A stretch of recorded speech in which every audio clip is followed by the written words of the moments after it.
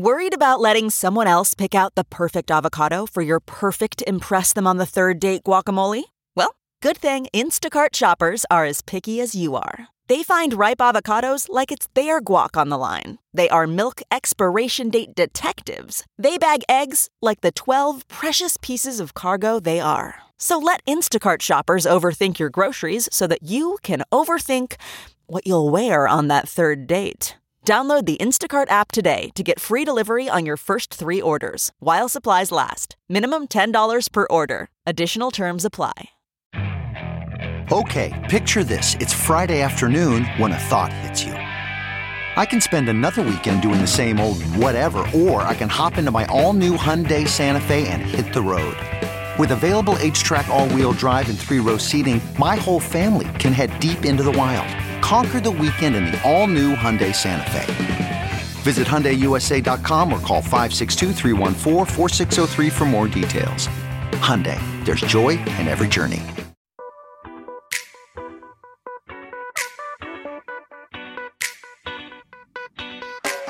This is the Hash Podcast. Stay informed with the latest on Bitcoin, ETH, the metaverse, Web3, and more with stories that matter to the crypto world. All on the Hash for your ears. You're listening to the CoinDesk Podcast Network. Hey there. Happy Wednesday. Welcome to CoinDesk TV. You're looking at the Hash right now, or maybe you're listening on a podcast after the fact. Either way is good. We're just glad you are here. I'm here. I'm Zach Seward. We got Adam Levine and Jen Sanasi with us today. We're going to get going, starting with some Binance news from Jen. Jen, take it away. Okay, so Binance Labs has raised $500 million for a Web3 fund. The venture capital arm of the exchange is looking to discover and support projects and founders with the potential to build and lead Web3 across DeFi, NFTs, gaming, metaverse, social media, and more.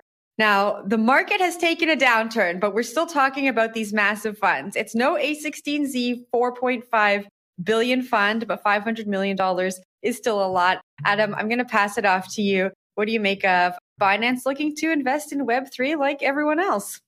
Well, I think the important thing to remember when you're looking at these big companies that have been around for a while and that have made a lot of money already is that market leaders don't always stick around. And so when you find yourself in a position of advantage, like Binance currently finds itself with really significant revenues, again, great profitability, and just ridiculous amounts of money that are pouring into them for all of the trading fees that even in a down market, they're still collecting. Ultimately, the question is, what do you do with that money in order to turn kind of from the current moment into, a gigantic behemoth that can never be displaced? One way you do that is you convert that money into investments into other companies who you can then help through your current dominance of whatever market you're in to be successful and then also be exposed to sort of the money and the gains that they'll make. So that's kind of my read of the situation. It makes perfect sense to me. Zach, I saw your hand go up. What are you thinking? Yeah, I think the bear market's going to be sort of consolidation season, but also putting bets on promising things that may ultimately lead to an incumbent's demise. So if you're Binance Labs, which has been in this game for a while and has invested in a lot of prominent projects in the space, you definitely want to put some of that capital toward building the next big thing that could either unseat your business or complement it in interesting ways. And I think we're going to see kind of a lot of that through this bear cycle, either M&As, consolidation, and or just a plethora of investments as big players, again, as Adam mentioned, who have the capital to do so, can spread their bets across a bunch of different things in the space. And it's going to be interesting to see. I mean, the thing that I'm really interested in coming out of this Luna collapse is how that's going to inform the next crop of startups that really drives that adoption cycle next bull run. It's going to be really interesting to see how that, if at all, informs what gets invested in from funds like this and others that we've seen announced in recent weeks. So you'll remember that they committed $500 million in equity funding to Elon Musk's Twitter buy. I wonder what's going to happen with that. It feels like a while since we've heard about what's going on with Elon and Twitter. But another notable investment that Binance Labs made that kind of took us by surprise was when they made a strategic investment of $200 million in Forbes earlier this year ahead of a potential SPAC deal. Now, Forbes just recently announced that they would not be going ahead with the SPAC because of waning interest in the investment vehicle, saying that several recent SPACs have not performed well. I don't know. I thought that was an interesting little tidbit of Binance news. We're talking about these big investments, but it feels like they're getting a little bit of momentum in doing something different, and then they're taking a few steps backwards. Adam, I see you nodding your head there. What did you make of this other Binance news? I think, again, it's a continuation of trend. Again, like not having money is a problem. Having money is a problem. They're different problems, but they're both problems. If you have a lot of money, then you need to figure out good ways to steward that money and turn it into other stuff. You mentioned the Forbes deal. And the funny part about that, right, is that like the SPAC vehicle really has proven to be entirely unsuccessful for the most part. All right, this is interesting. This is a bit adjacent to what we talk about crypto usually. Control, show me this story. We're talking about Elon Musk. We talked about Elon Musk briefly and his bid to take over Twitter. Now he is firing some shots at remote work. He's saying for Tesla, you got to be here in the office at least 40 hours a week, or else you can go get yourself another job. But as a distributed industry that is global in nature, and some of us here are indeed working from home, it's interesting to see Tesla CEO Elon Musk come out rather strongly against the whole WFH phenomenon. All right, I'm going to toss this to Adam. This has sparked conversation, obviously, on Twitter. We've seen different companies take different stances to returning to the office in this sort of kind of post-COVID moment. And this one is definitely an interesting one. Yeah, so I have really mixed feelings about Elon Musk. I have for a long time been a Tesla skeptic, and I have for a long time just generally felt like he's done a good job of sort of navigating the waters in terms of, government subsidies and kind of other things that have given him some significant advantages that have kind of always biased me against the types of stuff that he's done. But on the other hand, he has somewhat impressed me just by kind of stepping up and going against consensus. And I think that this is another one of those moves, is that there's a politic way to do this where you do it in a way that seems nice, but you still get the same outcome. And he's not bothering to do that. He's just saying, hey, this is what I think of this. I don't care what you think, do what I say or find another job. And so I have to say, I actually respect that a little bit. I love the whole kind of work from home thing. I think that it makes a ton of sense. But again, there is something to be said about the intensity that comes from, especially when you're in like a product development environment, being in the same place and just having those kind of constant experiences of that. So again, while it's not a move that I would make, I actually do respect the way that he's done it and think that it's, indicative of kind of what he's been doing recently, which is just whatever he wants, irrespective of what other people think. I took personal offense to this quote. He said, there are, of course, companies that don't require this, but when was the last time they shipped a great new product? And I thought about this show. We do it completely remote. And I think that this is a great product. And so I think that people can work from home. And I think that we've seen over the past 2 years that it is completely possible for people to work remotely and for businesses to carry on and for great products to be shipped. Adam, I do agree with you, though. I think there is something to be said being in the same room with the people you're working with and having leadership presence amongst teams. I think that does a lot for morale, especially when you're working in, a really fast-moving tech environment. But the way that he's gone about this, it made me laugh, and I think it's maybe a little too strong-handed. I also think it's interesting, though. Twitter is a fully remote workplace. And so if he does buy Twitter, which it seems he's going to, unless he's going to pay a $1 billion fine, I think we're going to see a lot of people leave Twitter. Zach? Well, yeah, no, famously, he said that he was going to turn the Twitter office into a homeless shelter given San Francisco's housing crisis. So let's remember that briefly in the annals of Elon trolling people history. But I will say that I think this comes down to atoms and bits, right? This is a company that makes things. And I think there is allusions and actually direct references here in these notes to the people on the factory floor assembling these automobiles. And I think for a company that does that, it certainly makes more sense to show solidarity among both the floor workers and those working in the digital realm, maybe more so than those assembling the cars themselves. So I think there is something to be said for kind of rallying the troops around a shared vision for what this company that makes things should be doing as it relates to in-office policies. Whether that applies to other companies, I certainly think is an open question.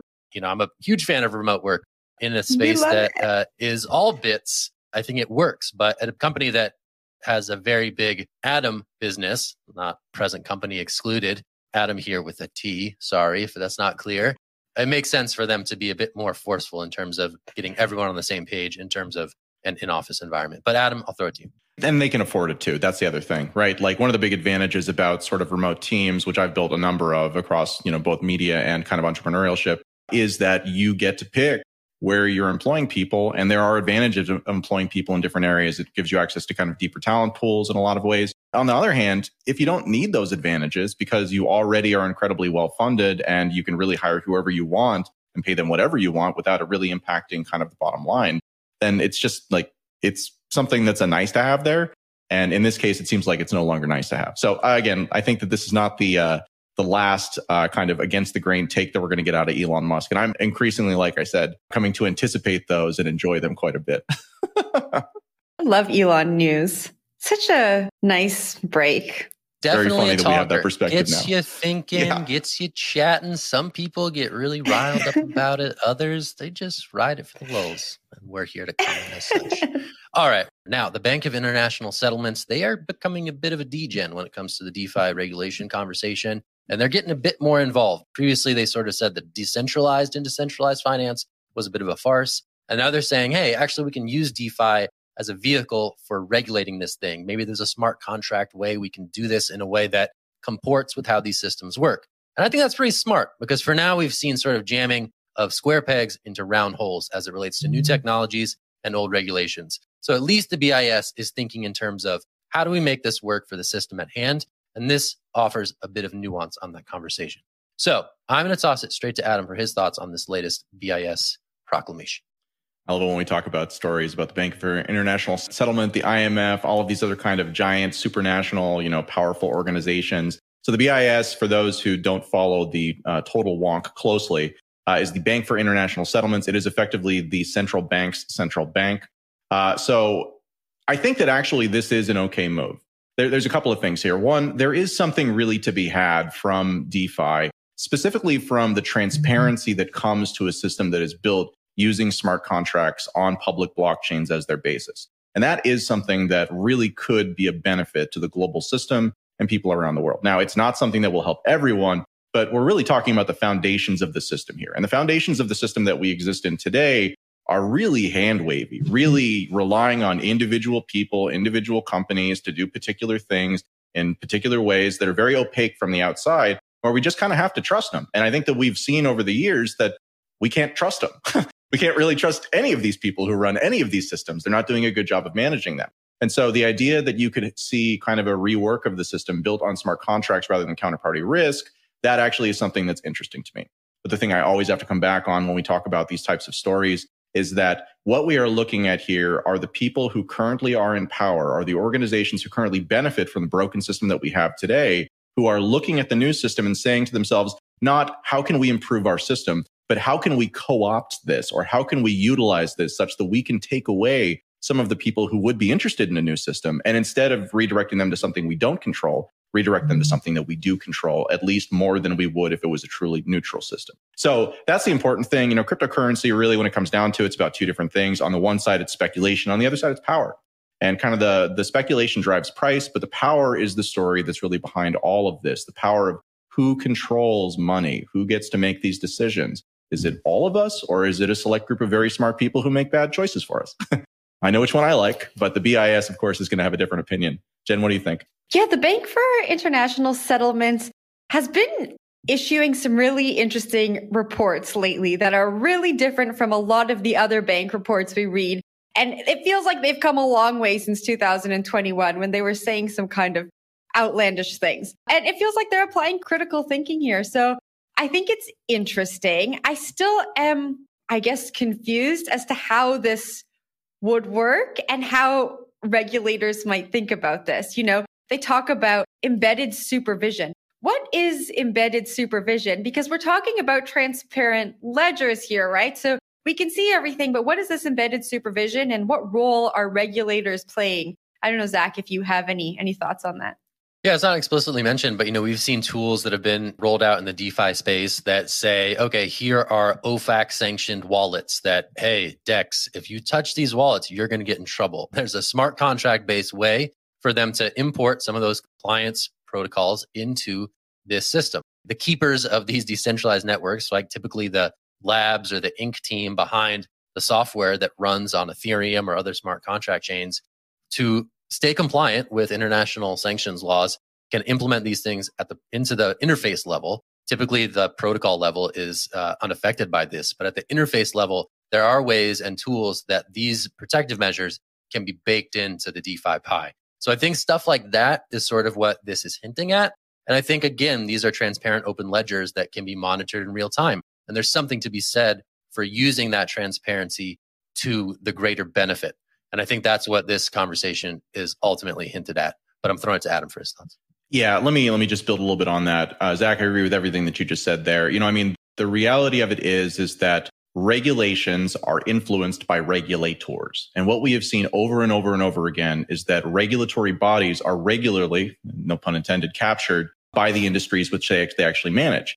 And this wouldn't actually be as much of a problem in a DeFi-driven world, because in a DeFi-driven world, you could, as Zach said, have just little pieces of software that just watch different accounts on the blockchain, watch flows, and you can do all of that, which is not something you can do in the traditional system, which then means that if the regulators are intentionally or through incompetence overlooking something that's actually important, you can have, watchdogs that basically are watching all of these same things. And so simply by providing that transparency and making it such that you don't have to have a privileged relationship with these institutions in order to see the kind of broad systemic things that are happening across the entire system. So many of the things that happen because these problems are allowed to fester and grow and grow and grow and grow and grow. And then at the end of it, you get, what in kind of forest fire terms is called a conflagration, right? Where you get all of these little problems that come together and create one gigantic, unstoppable tsunami of terror, basically, in whatever kind of industry you're looking at. So I think it's a really great way to kind of engineer a financial system, assuming that everything continues to go and to develop in the way that it is developing.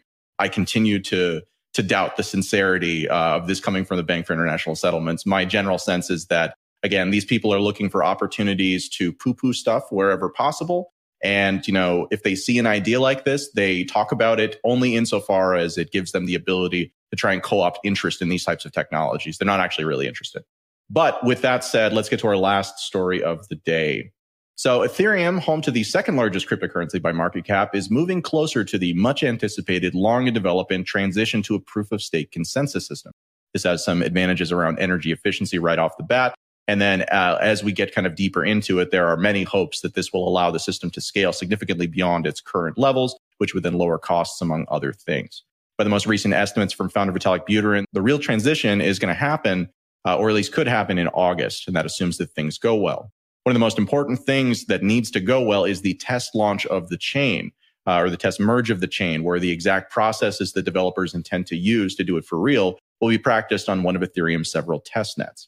So there's more to this story, but Zach, for me, this draws back to the basics of the ETH 2.0 story. It's been a long time coming. We've seen lots of timelines like this before. I feel like I've personally been waiting for this for like 6 years. Do you think that this is, whether in August or September, that we really are kind of close to this transition moment, or is this another kind of Charlie Brown football thing? It does kind of feel like that thing, fool me once, shame on you, fool me twice, shame on me. And have you been around this thing a few times? I feel like I was hurt the last time that this was coming around. So I'm naturally wary that it's going to actually happen this time. That said, I do think it's going to actually happen this time. And I do think things are progressing relatively smoothly toward it. We saw this reorg on the Beacon chain not long ago, 7-block reorganization that was a bit of a hiccup. No actual funds, as far as I can tell, were harmed because it is sort of that test run that's running in parallel to mainnet. So some of the pain was not felt there. But I think, again, that was an opportunity to realize that assembling these systems in flight is highly difficult, tricky, and time intensive. And I think as Ethereum becomes bigger and bigger, more and more important, sort of undergirding more and more dollars within the crypto economy, Ethereum developers are rightly cautious and concerned to make sure that nothing goes wrong when this actually happens. Now, that's been the cover for delay after delay after delay. This has been years and years and years in the making. Pretty much once Ethereum launched, it was already eyeing that next proof of stake transition, right? To get away from this interstitial proof of work, dirty mining, energy intensive way to secure a blockchain. So again, I am cautiously optimistic that this is going to happen, but we've seen some of these hiccups. We've seen some of this momentum toward the thing. And I feel like it is productive hiccups and productive momentum that may make the merge actually happen this time. But who am I to say?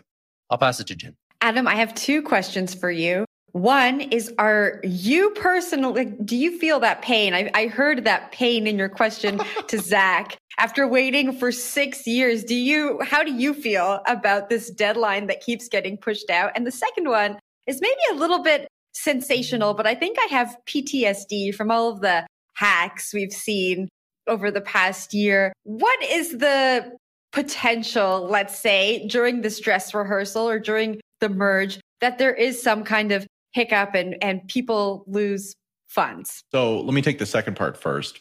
So as far as the testnet, transition is concerned, there's no concern about losing funds. In a future scenario, really, there's not so much concern about losing funds. What there's concern about is the creation of multiple blockchains or multiple versions of the Ethereum blockchain. And that's something that very much could happen.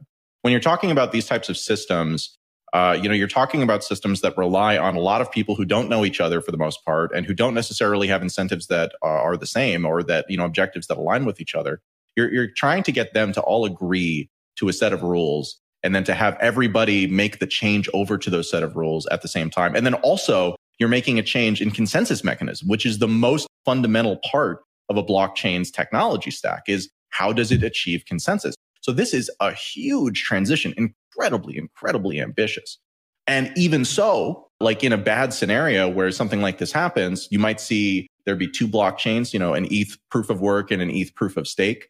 And you might see maybe like in a worst case scenario, the proof of stake one just doesn't work. Well, you still have the proof of work one. So really what you're looking at here is not so much the concern about like fund loss. What you're looking at here is the concern about confidence loss.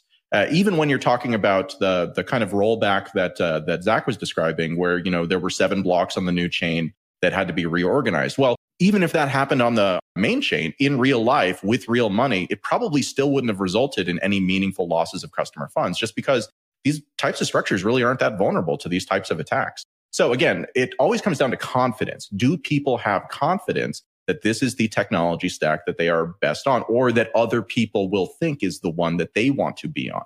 Because there's very much a network effect and sort of a Bitcoin-like Ethereum is the obvious choice type of math that's going on here.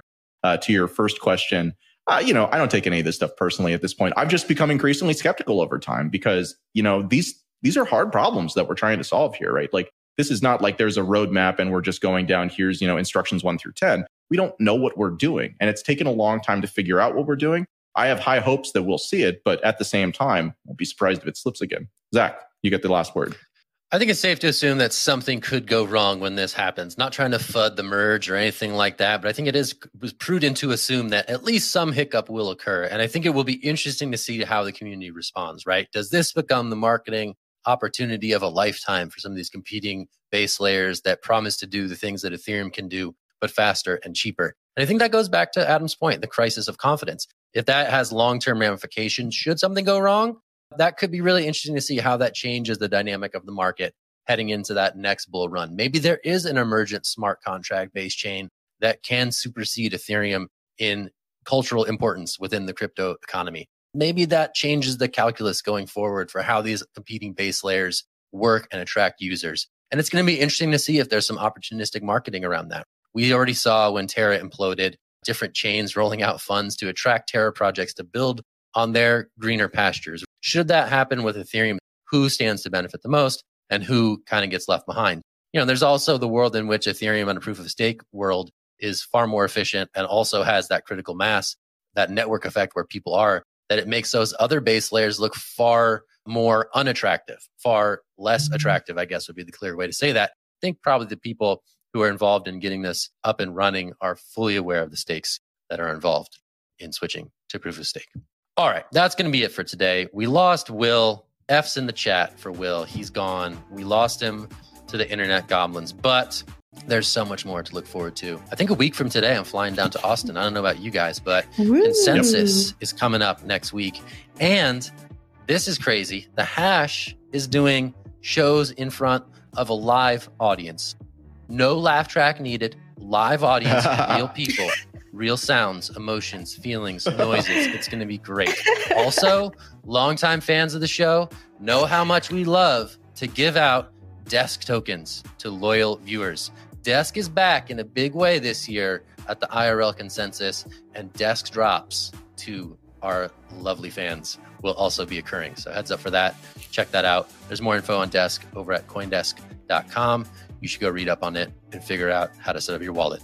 Okay, that's all I got. That was a lot of promos today. Jen, Adam, how was it? You good? Everyone good over there? We're good. It was wonderful. I am missing Will a bit, but he'll be back tomorrow. All right. We'll see him then. We'll see you then. Thanks for being here. It's The Hash on CoinDesk TV. We'll talk to you soon. Bye. Bye.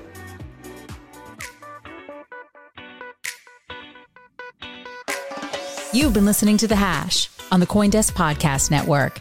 We would like to hear from you, so if you have any questions or comments, please reach out to us at podcasts@coindesk.com, subject line, The Hash, or leave us a review on your favorite podcast player. Thanks for listening.